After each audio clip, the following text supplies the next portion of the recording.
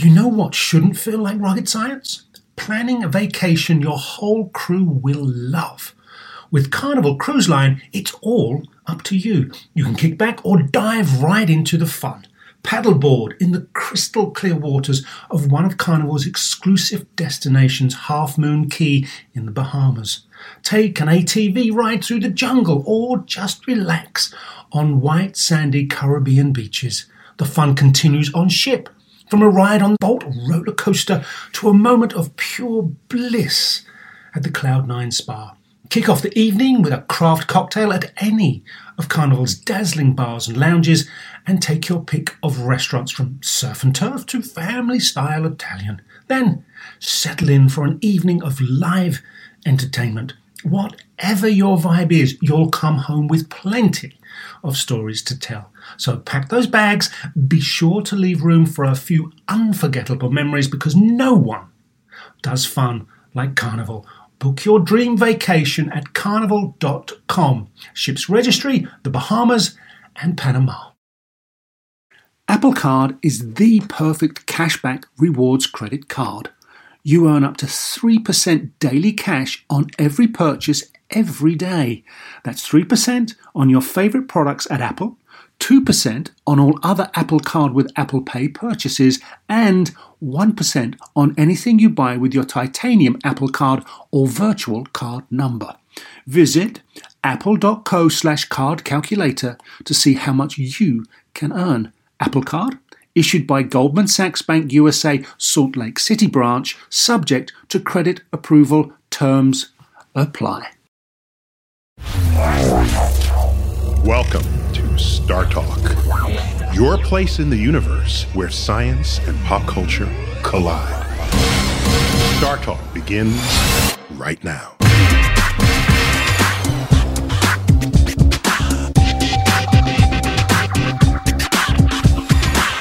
This is Star Talk Radio. I'm your host, Neil deGrasse Tyson. I'm an astrophysicist and the director of New York City's Hayden Planetarium right here in New York City. Today, I've got co-host Chuck Nice. Hey, Neil. Is Chuck Nice nice? No.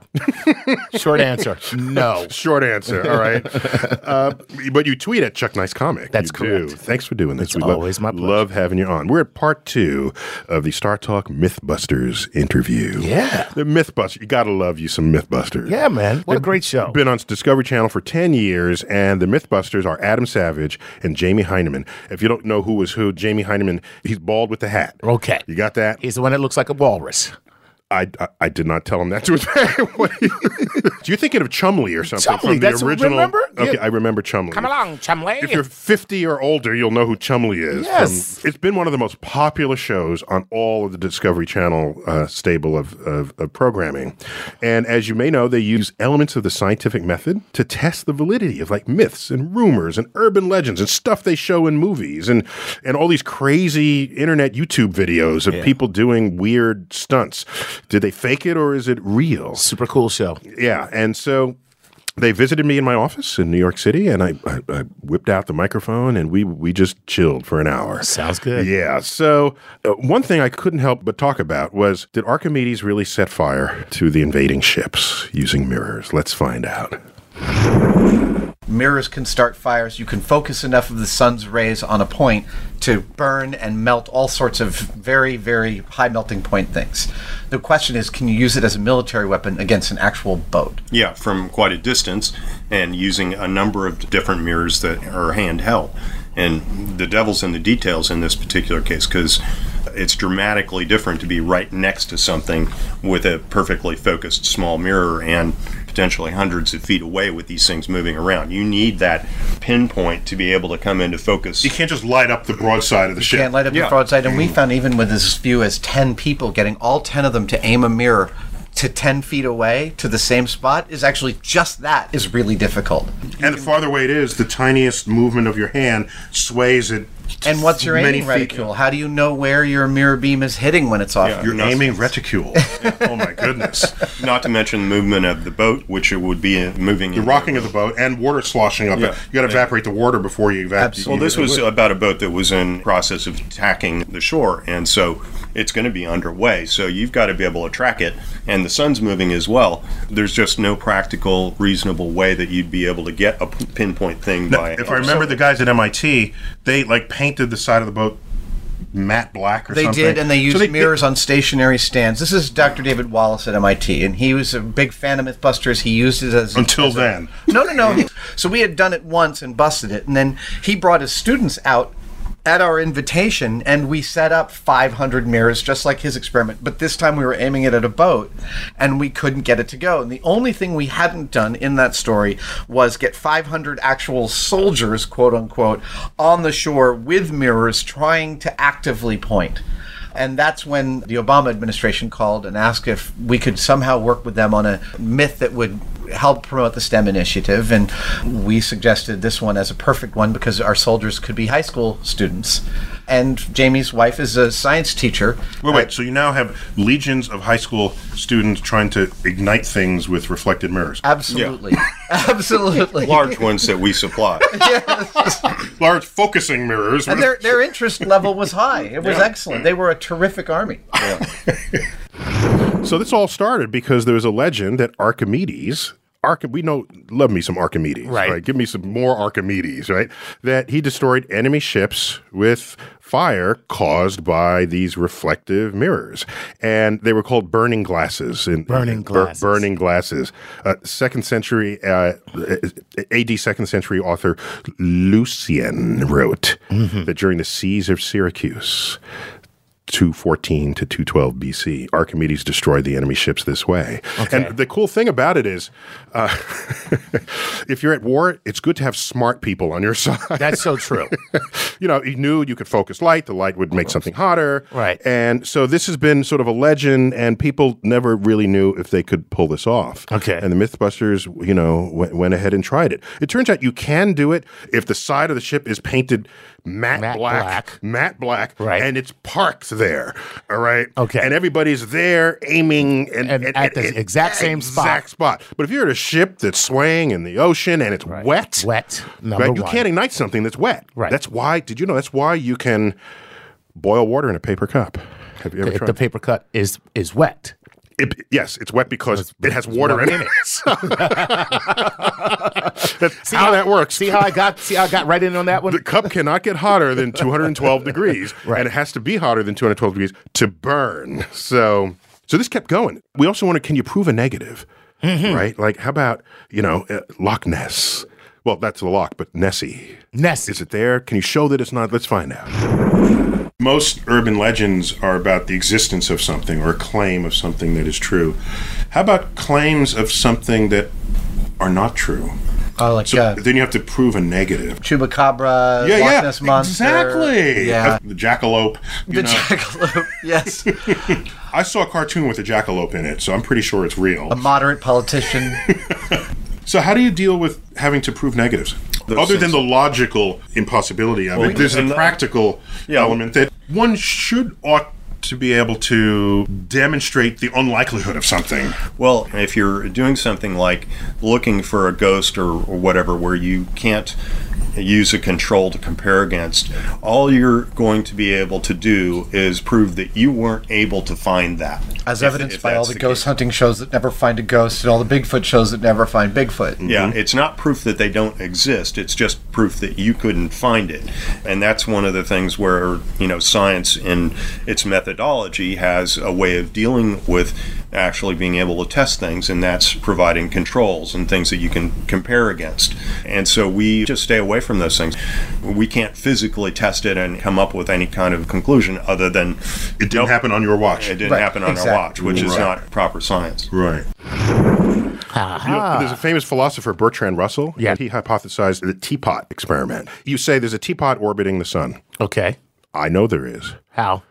Well, so now you have to prove that there isn't. Now you got to prove that there's not a teapot. Right, and then I just go back to the Bahamas while you're up there trying to prove. Right. So he's trying to distinguish people making claims that the burden of proof should not be on the person who doubts you. It should be on the person who's making the claim. Yeah. Gotcha.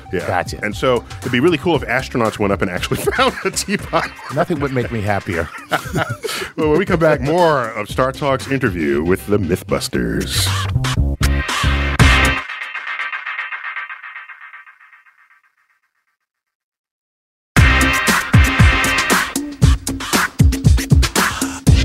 Star Talk. Tyson here. Chuck Nice there. That was very Starship Captain. It was. That was. Warp Factor 5. We're ready. We got the Mythbusters. They came to visit me in New York, and they didn't come to visit me. They were in New York, and I snared their schedule Nice. to have them come by my office. You know, there's some myths that Discovery Channel will not let them test. Really? Yeah. Danger? Well, let's find out. Okay. Well, the one that I've been wanting to do, it actually involves canceling velocities, and it was based on a video where some baseball pitcher hangs his arm out the window with the baseball, and he throws it backwards in the opposite direction that the train is traveling at exactly the same speed. And so to somebody on the side, the ball just drops out of midair and stops. Yeah. We did that. Cary Grant and Tori did that on the show, and I was a little ticked off because I wanted to do that, but I wanted to take it a step further where I would get to be the baseball. And You would get thrown off the train. well, Canceled velocity. So Yeah. presumably he'd just be standing there. yeah. No, you'd have to be thrown off the moving train backwards at the speed of the train. Right. Yeah, I would rig a backwards-facing slingshot, and What could possibly go wrong? Possibly. well, it actually it goes on from there. Where if you rigged something like this on a bus, you know, the bus wouldn't even have to stop at the bus stop. You'd just get into this little pod, and then bang, you're right on the. And at the bus stop. you're standing, You're just right? standing stock still. The buses would never have to stop. Yeah. Trains would not have to stop. Yeah. No. Planes would never. You just have continuously running. Shoot people into it. Well, Yeah. there's going to be a limit. You know, you're not going to get up to speed in an airplane that's traveling 500 miles. Because you have to get on the airplane in the first place. But ignoring that complication, this is a Well- brilliant idea. Well, yeah, I mean, the G loads, if you accelerate from 0 to 500 miles an hour in, 50 feet? Or Okay, you're a pile of goo, fine. But it's otherwise a brilliant idea. Well, and so they had issues with safety, and I went immediately to one of the tricks that we often do when we're testing things is to get into it incrementally. Obviously, they wouldn't have any safety issues if I did it at 5 miles an hour, and I could do that running off of a low trailer that's being towed by a Yeah, truck. up to your own body speed. Yeah, Yeah. you could do that. And if they 5, do it- 10 miles an hour for sure.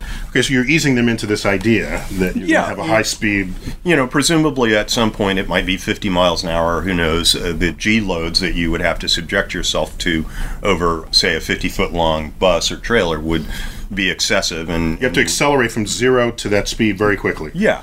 But there would be a safe way, if you do it incrementally, to increase the speed and find out what you could do. A theoretically safe way. Yeah, this speaks towards a lot of what we do on the show, where some of these things are silly. We've polished turds and we've made balloons out of lead, you know, inherently ridiculous. They're of no major import. Yeah, They're but curiosities. Did you through say the- polished turd? Yes. Yeah, we actually got a reflectometer to make To see how we were shiny your turds genuinely were. making it shiny. And Jamie did lion poo. I did ostrich poo. Yeah, I got mine within a couple of percent similar to ball bearings shininess. It was pretty impressive.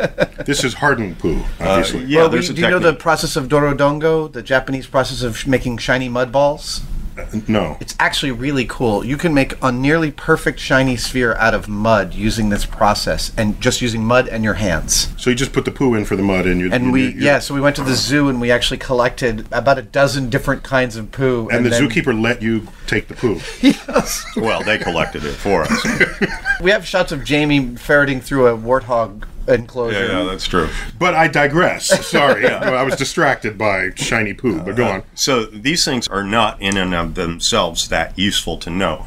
But the process of getting there is interesting. And in the case of this canceling velocities thing, I started to think carefully, since I was especially meeting so much resistance from the insurance company that, you know, I might be maimed or killed in the process of testing this, that I started to parse out what exactly it was that would be of concern. And it wasn't that the drop to the ground, because this affair could be arranged to be fairly low on a low trailer, you know, so maybe you drop a foot or something like that, no big deal. The problem, therefore, is if you would happen to mismatch those velocities, you make a mistake and it doesn't work exactly as planned. And what happens there? Well, you interact with the ground at something other than zero. Other than zero velocity. And what's the problem with that? Well, it's friction. And so if you have friction, if the velocity is significant enough, then you're going to start to interact with that ground and tumble. And tumbling means broken bones and things like that, and that's where you run into problems. So your euphemism for breaking your neck is interacting with the ground. Yes. Therefore, Under parameters that are unacceptable. Yes, yeah. okay. And my solution to that would be to remove the friction. which can be either lubrication, which would be funny and make for good television, I think. You're on the bus and you step into this little slingshot affair and it sprays you with some kind of lubricant. Animal birthing and then, lubricant. Yeah, and then... so you're on time, even if you're a little greasy. Yeah. Animal birthing lubricant. Actually buy ours in a powder form. Yeah, in large quantities. Just add water. And that's interesting, and it actually feeds right back to conventional things that we all know about, like what do motorcycle racers wear? They wear leather gear. It's not an exoskeleton, it's an exoskin. Yeah, it allows them to slide. It removes the friction. Maybe they'd be better if they were coated in lubricant. It's possible, as long as there aren't any obstacles on the course. And in our testing, we could make sure, we go out on a runway so there's nothing that we would hit. But the process of getting there, where I come up with this premise, what if we did this, what would happen? It's a what-if situation. And I start to think very carefully about what is the actual problem. And you could, as far as I'm concerned, quite safely manage to jump out of a car going at full speed if you were on something like a shallow ski kind of affair that would just slide. There's no impact that's going to be happening as long as you are doing this in a controlled situation, which we would. Crazy people. They are insane. However, I was impressed with the fact that you used the term exoskin. Oh. Because as a person who rides motorcycles... I didn't know you were a biker. Well, no longer, because I got kids now. My wife won't allow me to do it. Right, she doesn't want you to die. Right, Yes, yeah. okay. Which, the moment she says, here's a bike, I know our marriage is over. But Yeah, the best organ donors are motorcyclists. that's right. Yeah. However, there's a saying that we have in the biking community, better the cow's skin than my own. And that's for guys who wear leather when they bike. It's not a fashion statement. It's actually for your own safety. So what do they have against cows? Sorry. So this experiment with falling off the truck, they actually did something similar to that, but not with Jamie. That's the point. Right? Okay. So they used a soccer ball, and they launched it off the back of a 60-mile-an-hour truck, and they launched it at 60 miles an hour, and the ball just fell straight down. Yeah. Okay. But Galileo could have known this. I mean, this was... So it's just fun watching them make this happen. Right. But it was going to happen that way. Galileo figured that Figured it out a pretty long time ago. A pretty long time ago. Also, there are issues with whether advertisers will get in the way between whether they have an idea that they should perform or not. Now we're talking TV. Now we're talking TV. Let's find out. So early on, we thought, well, what about teeth whiteners? How well do over-the-counter teeth whiteners work as opposed to the medical grade? So now you're testing brands on that Right, level. and we thought, this no end of stuff we could test here. And Discovery was, no. We have advertisers who sell toothpaste. And I don't begrudge them their business model. I understand that. But really, it shouldn't be your job to tell people what product to buy. Really. It shouldn't. I'm a little sad about it because I love the British version of Top Gear because I love it when they get behind the wheel of a car they don't like and they say, this is a piece of crap. Mm-hmm. That is something you will almost never hear on American television. And because we're all about the money. But the fact is you wouldn't have a show unless some sponsor sponsored Exactly. it. So let's be grown up about it and understand that and find some other topic. I guess one of the early times I talked about this was at a hacker conference, and they were expecting some sort of screw the man. And I said, look, that's their business model. And it's one that's allowed me to do all sorts of wonderful stuff that you've enjoyed watching. So let's not begrudge them their own model. But it does mean, that we won't test something that we've always wanted to test, which was the cleanliness of bottled water versus tap water. I'm a New Yorker all the way, and I go to other cities. Like, what the hell are you guys drinking here? It's like, ew, what is that? Well, San Francisco, ours is almost as good as New York tap water. So why don't you do, cities would let you contest Absolutely. cities. Oh, you're totally Why don't you right. do that? We should totally do that. And then the city pride. New York City's tap water is so good because of how thriving the estuary of the Hudson River Valley is. And in San Francisco, we've got a pretty good one.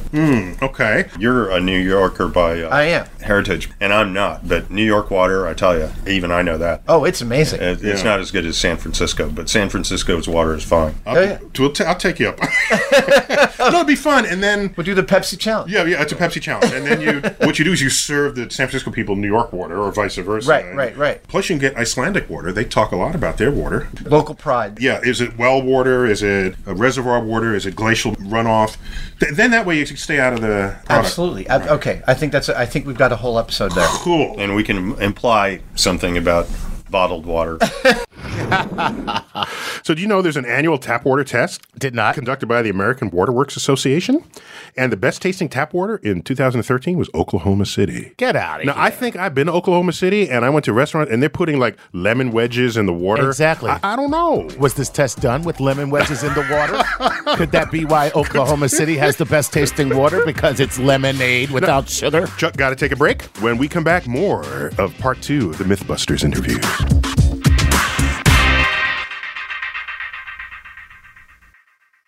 Sleep, grocery shopping, themselves, just a few things working moms seldom have time for. And during tax season, you can add taxes to their list. So for all you working moms, make the easy switch to H&R Block and have an expert make easy work of your taxes. H&R Block guarantees your taxes are 100% accurate and your max refund or your money back. Plus, with their no surprise guarantee, you'll always know the price of your tax prep before you begin. You can even have an H&R Block Tax Pro do your taxes in a Block office or online from the comfort of your own home. Can your current tax guy promise all that? When you're buried under life's to-dos, let the experts at H&R Block stay on top of your taxes with a return that's right on the money and your biggest refund possible. Because tax season after tax season, it's better with Block. Make an appointment at hrblock.com. All tax situations are different. Not everyone gets a refund. Limitations apply. Descriptions of benefits and details at hrblock.com/guarantees. Whether you're a family vacation traveler, business tripper, or long weekend adventurer, Choice Hotels has a stay for any you. And that's good, because there are a lot of me's. Choice Hotels has over 7,400 locations and 22 brands, including Comfort Hotels, Radisson Hotels, and Cambria Hotels. Get the best value for your money when you book with Choice Hotels. Cambria Hotels feature locally inspired hotel bars with specialty cocktails and downtown locations in the center of it all. Hey, that's me. Radisson Hotels have flexible workspaces to get the most of your business travel and on-site restaurants. That's me too. And at Comfort Hotels, you'll enjoy free hot breakfast with fresh waffles, great pools for the entire family, and spacious rooms. Hey, that's me too. I guess I'm just going to have to stay at all of them. Choice Hotels has a stay for any you. Book direct at choicehotels.com, where travel comes true. This episode is brought to you by Progressive, where drivers who save by switching save nearly $750 on average. Plus, auto customers qualify for an average of 7 discounts. Quote now at progressive.com to see if you could save. Progressive Casualty Insurance Company and affiliates, national average 12-month savings of $744 by new customers surveyed who saved with Progressive between June 2022 and May 2023. Potential savings will vary. Discounts not available in all states and situations.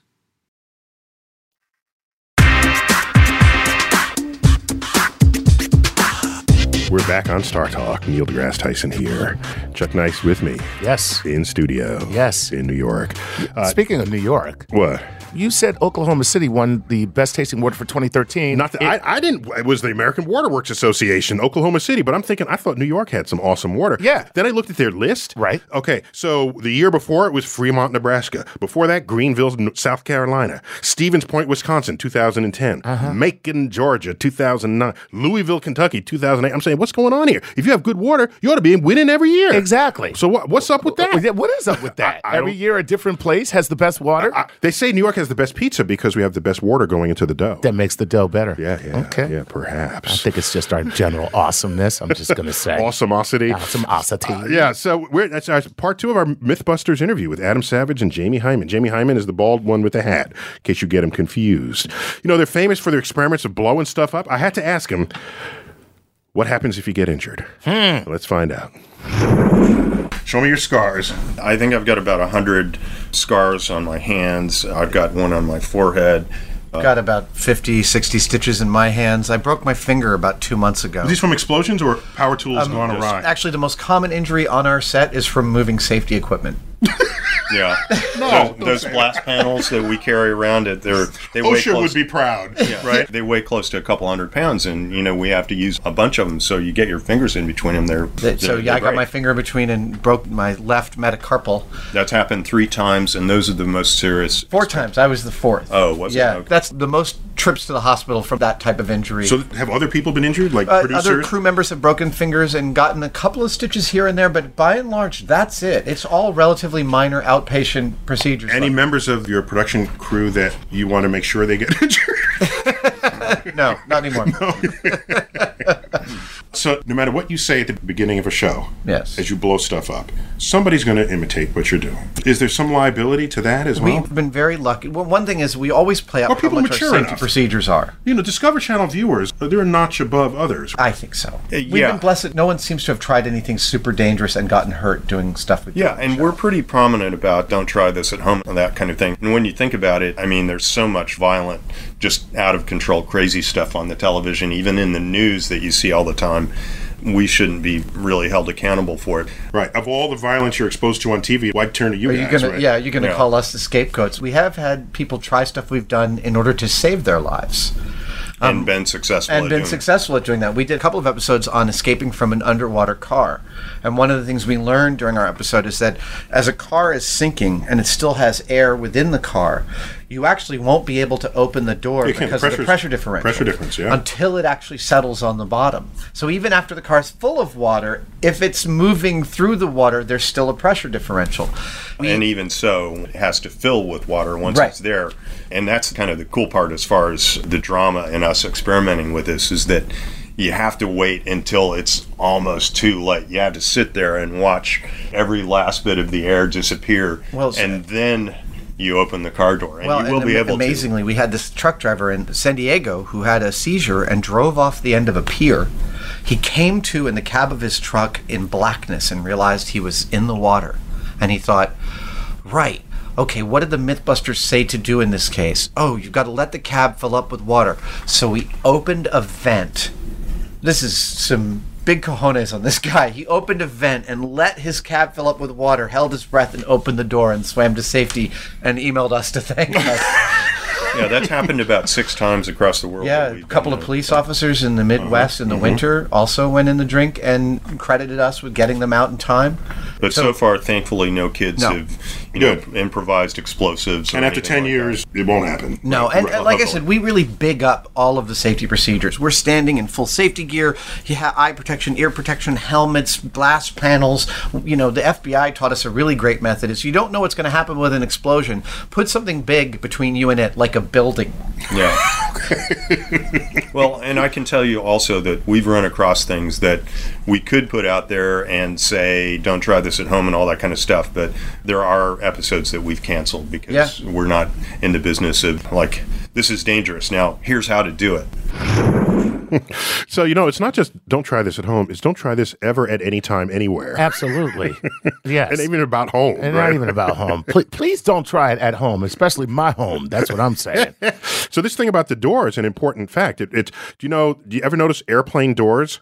They seal from the inside out. Right. The door's on the inside and presses against the outside fuselage. That's because when you're flying, the air pressure is higher inside the plane than it is outside. And that air pressure helps to keep the door shut. Nice. Yeah. So that way the locks and other things, you're not fighting what nature is trying to make happen anyway. Right. And I just resaw the Bourne trilogy.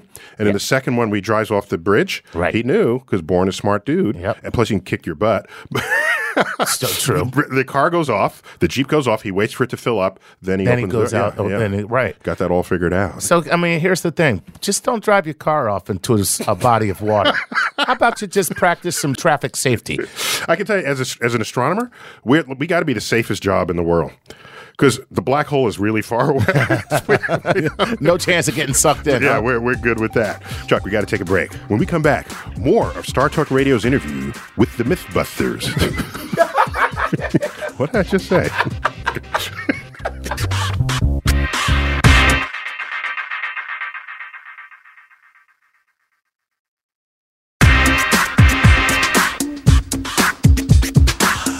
Welcome back, Star Talk Radio.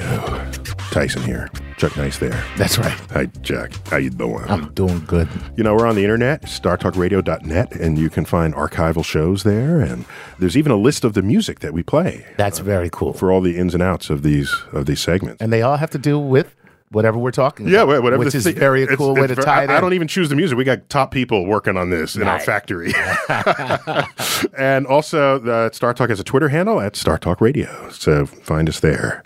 Check out what's going on. So this is part 2 of the Mythbusters interview. Yeah. Occasionally, sometimes they find things in their work that surprises even me. Let's find out. What is the weirdest urban legend that turned out to be true? Elephants afraid of mice. No, is a don't great say one. that. We were in South Africa filming with sharks, and bad weather kept us off the Wait, because water. everyone for Discovery Channel has to do sharks at Yes. some point. Yeah, we've done Shark Week twice.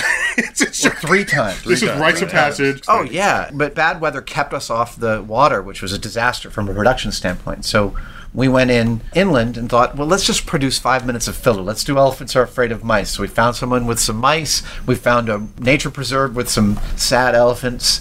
And we set up a procedure. We got a big ball of dung. Elephant turds are like basketballs, and we hollowed out a space in the bottom of the turd. Big enough for a very unhappy mouse. Yeah, one very unhappy mouse in there. Tied monofilament onto it and went and hid behind a bush. And the people at the game reserve opened the fence. They knew that The elephants walk on paths that are predictable.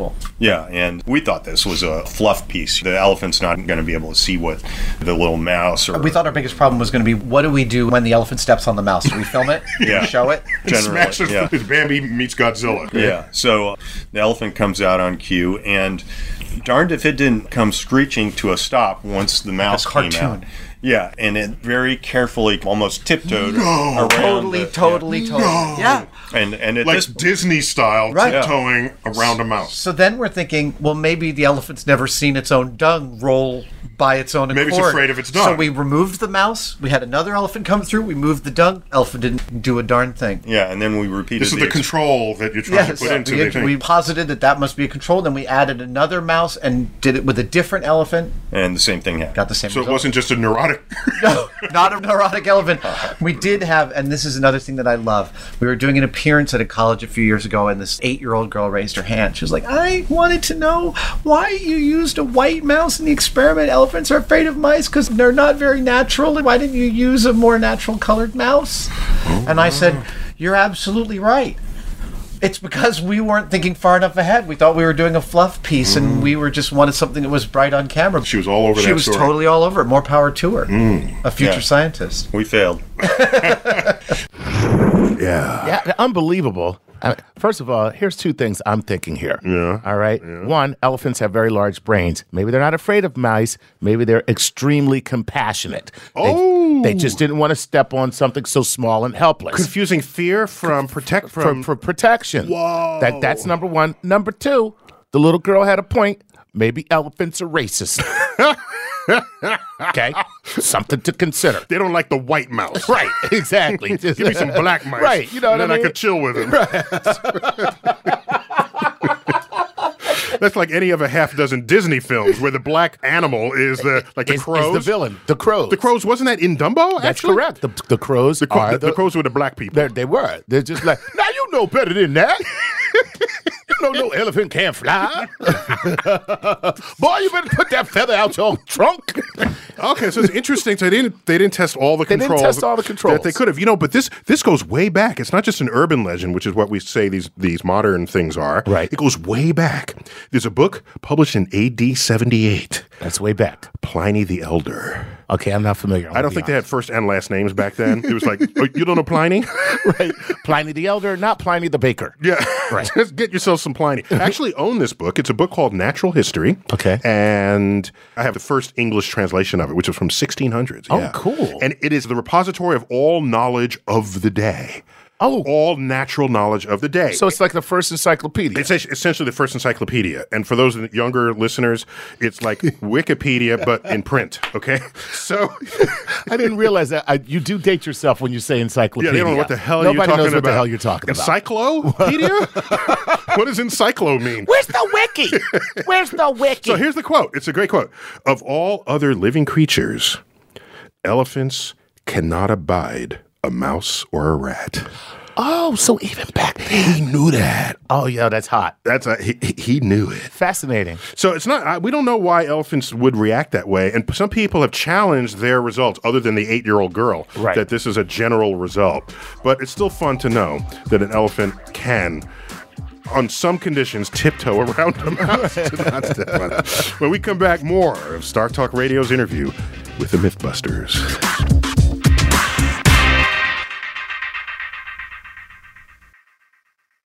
I'm Roman Mars, host of 99% Invisible. I'm excited to be teaming up with Lexus GX and SiriusXM on some very special 99PI episodes. We're heading to some of the cities in the U.S. that have special meaning for me and exploring the ways that these cities marry form and function. To learn more about the Lexus GX and SiriusXM and Lexus vehicles, visit lexus.com/GX and SiriusXM.com/Lexus Trial. The all-new Lexus GX. Live up to it. Check out the 99% Invisible feed now and listen to these special episodes. With my busy life, I use Shipt same-day delivery to keep up. When I need a jar of extra creamy peanut butter delivered, I know my personal shopper Amber will come through. And if it's not on the shelf, she asks them to check the back. Shipt. Delight in every delivery. Learn more at Shipt.com. At Capella University, you'll get support from people who care about your success. From before you enroll to after you graduate, pursue your goals knowing help is available when you need it. Imagine your future differently at capella.edu.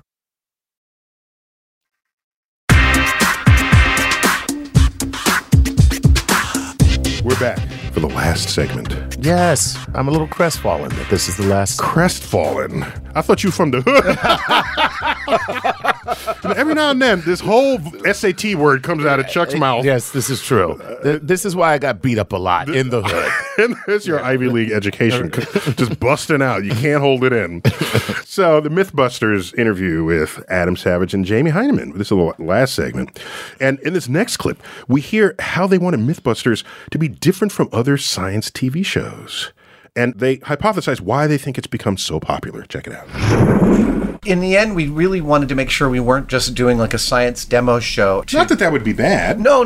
But most science programming up until us, where it was practical stuff, is what we'd call demonstration programming. The stuff Bill Nye does. Here's the concept of this, and here's a model that shows it. Here's a liquid nitrogen, and here's But we have the bed of nails. Jamie's got a degree in Russian language, and I've got a high school diploma. We have no idea what the results of any demonstration we're about to do will be. Our ignorance is the audience ignorance. We're a genuine experimentation show. You said you have a high school diploma means you don't have a college diploma. That's true. I'm just trying to get the euphemisms straight. Well, and that approach points out a fundamental thing to Mythbusters. This thing about experimentation as opposed to demonstration, and the fact that we're not educated formally as scientists. It points out that, science isn't just for guys in lab coats. We kind of came into this by accident, and we were presented with these urban legends to debunk or whatever.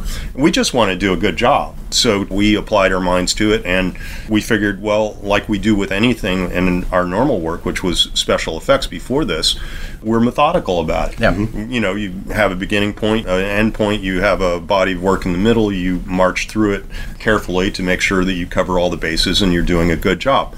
Well, that just happens to be pretty darn close to science. So That's to say, we never set out to actually illustrate the scientific method. It just turns out that when you're telling a narrative about trying to figure something out, That's what it is. that's exactly what it is. That's exactly And it. science is messy, and it's a deeply creative process, trying to come up with hypotheses and trying to figure out ways to remove variables and figure out your own bias. One of the strongest points of your show, at least from my point of view, is you get to see how you think about the problem.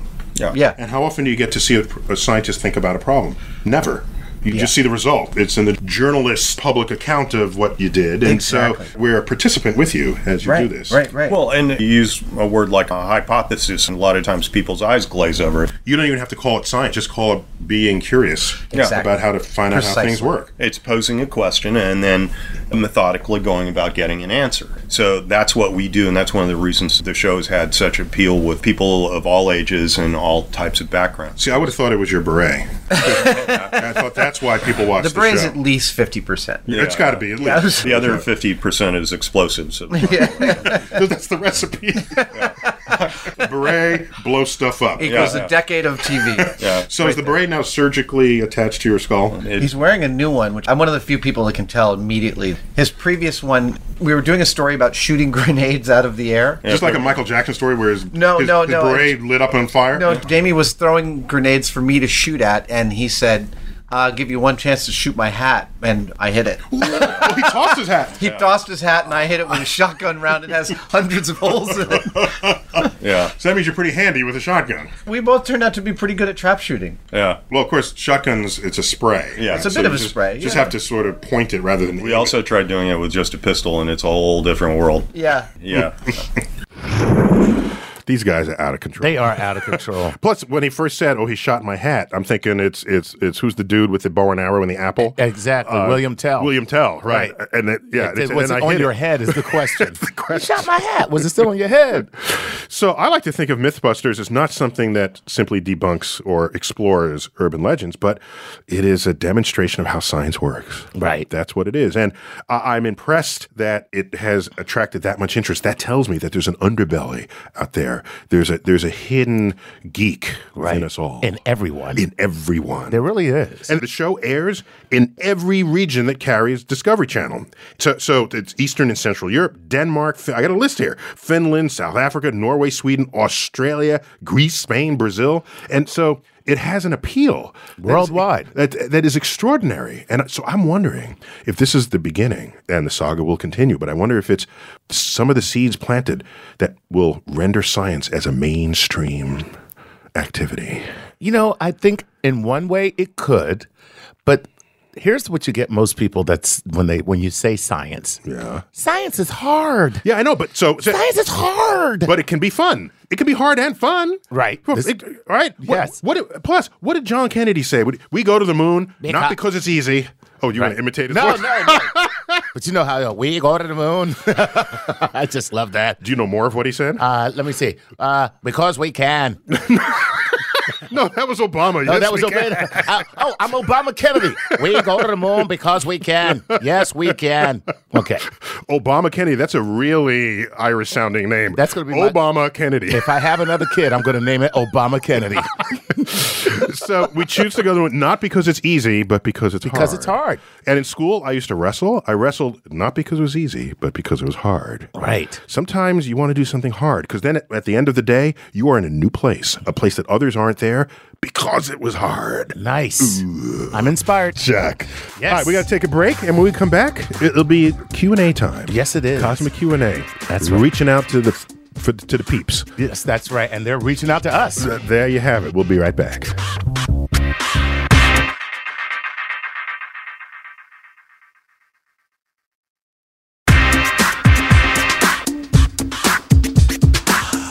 So, Jack, we're back. Yes, we are. Star Talk Radio.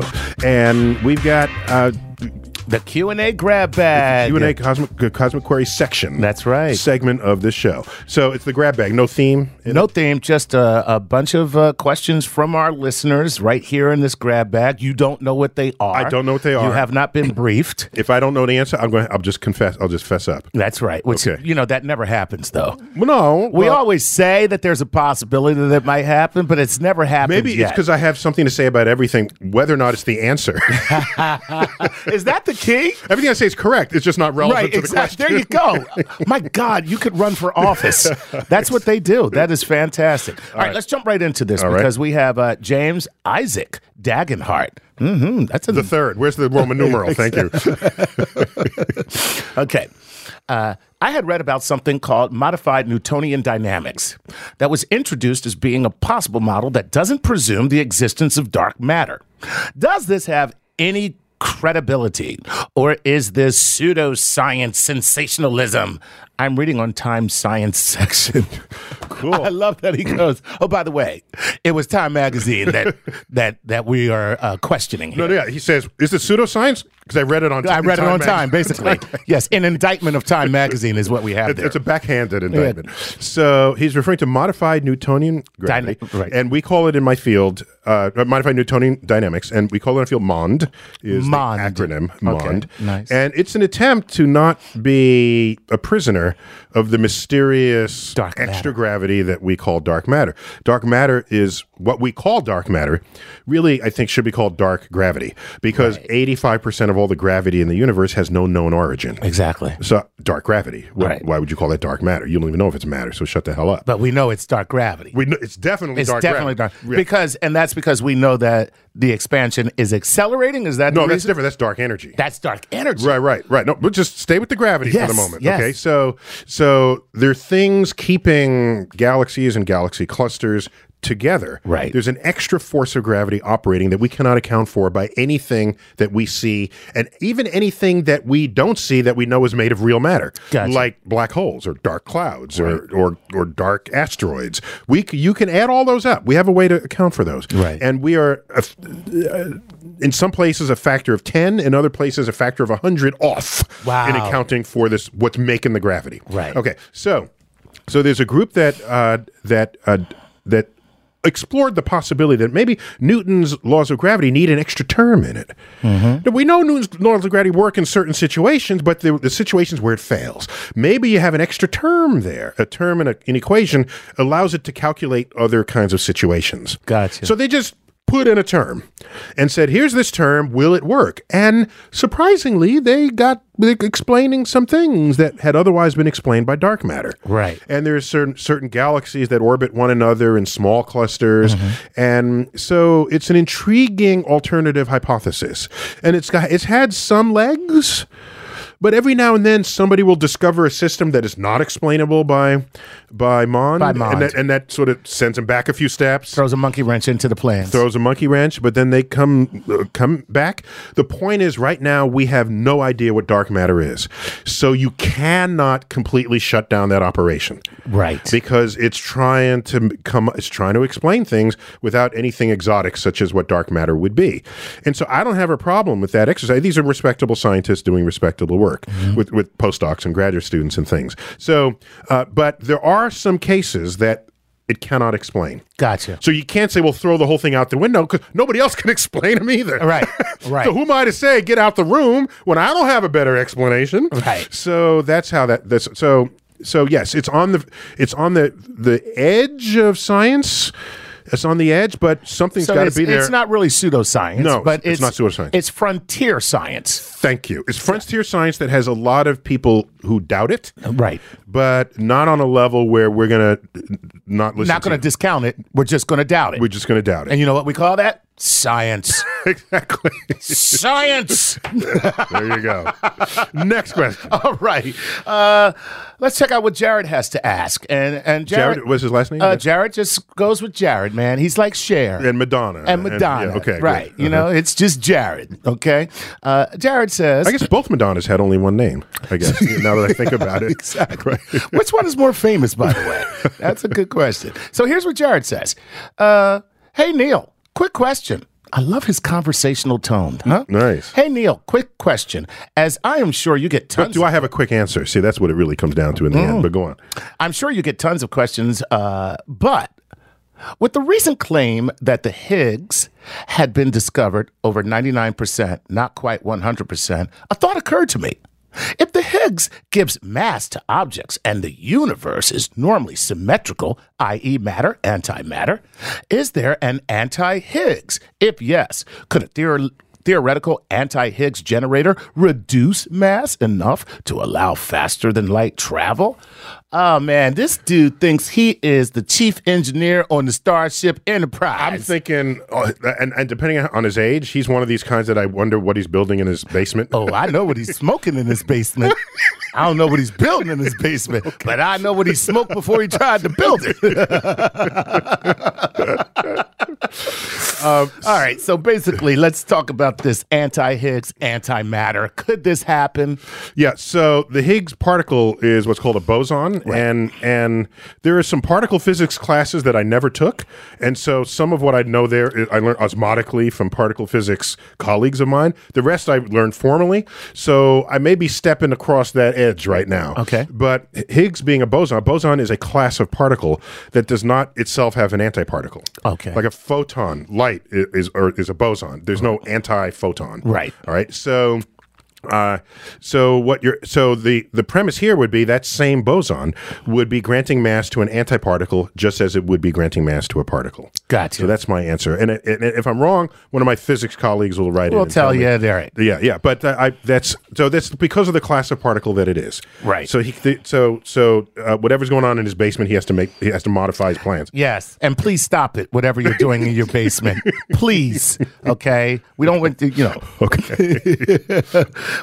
Which the other question, the follow up to this is, since we're talking about the Higgs boson, and this is the classic question that everybody has, is could you actually create a black hole on Earth? You wouldn't want to. Okay. But you could. Yeah. Oh, you could. Oh, yeah. Oh, okay. Yeah. And in a lab, I mean, in principle, you can create a region of matter so dense and small that it would classify as a black hole. What happens is small black holes evaporate, according to Hawking radiation. The small ones evaporate way faster than big ones. Okay. So if you make a tiny, mini, microscopic black hole, it might evaporate before it has a chance to eat the Earth. Gotcha. But we don't want to find that. That's right. Yeah, that's something we don't want to find. My favorite line, I'm told it was from I don't remember this line, but people tell me from a Kurt Vonnegut novel. He hypothesized what the very last sentence ever spoken by humanity was. And what was that? It was, let's try it this way. It's two scientists having a conversation. That's great. Let's try it this way. Oh, I love it. I love it. Yeah. Okay. Well, hey, thanks, Jared. Please stop doing whatever you're doing in your basement, and we appreciate you. Yeah. All right. We got time for I think one more question. One more. Here we go. This is Ryan. First, quick comment. I absolutely love the show and can't get enough of it. Please keep it up. All right. Thank you. And now for a question. Is it my understanding that a black hole will just vanish and disappear at the end of its life? Now, you just touched on this, and if that's so, and here's his question, that's why I'm reading it. And E equals MC squared 2, or MC squared. What happens to the energy and all the particles? Oh. So in a vanishing black hole. So since we just learned, you just said this, that some of them vanish. Okay, all black holes evaporate. Okay. Every understanding we have of quantum physics and relativity, as advanced to us by the brain work of Stephen Hawking, in fact, it's called Hawking radiation. The fact that a black hole will evaporate, its evaporation is its energy field is so intense that matter spontaneously spawns in that energy field. Wow. And in so doing, the black hole loses mass. Gotcha. And so the act of its losing mass is because it's sending matter and energy out beyond its event horizon. Right. So it's evaporating not into thin air, it's evaporating into thin space, but that energy is recovered in the volume of space into which it has evaporated. So there's no loss of E equals MC squared. It's still intact because there's no loss of energy. What's even more amazing is every atom that went in, if I drop you into a black hole, there's an accounting of that, a mysterious quantum accounting of every particle of you that went in, so that you look at the particles that evaporate out from the energy field, that tally will come out equaling the tally of atoms that went in the first place. The black hole remembered what it ate. Oh my God, it's like a cosmic nightclub. 2 people in, 2 people out. You got it. This has been Star Talk Radio. Chuck, thanks for being on, as always. I'm Neil deGrasse Tyson, bidding you to keep looking up.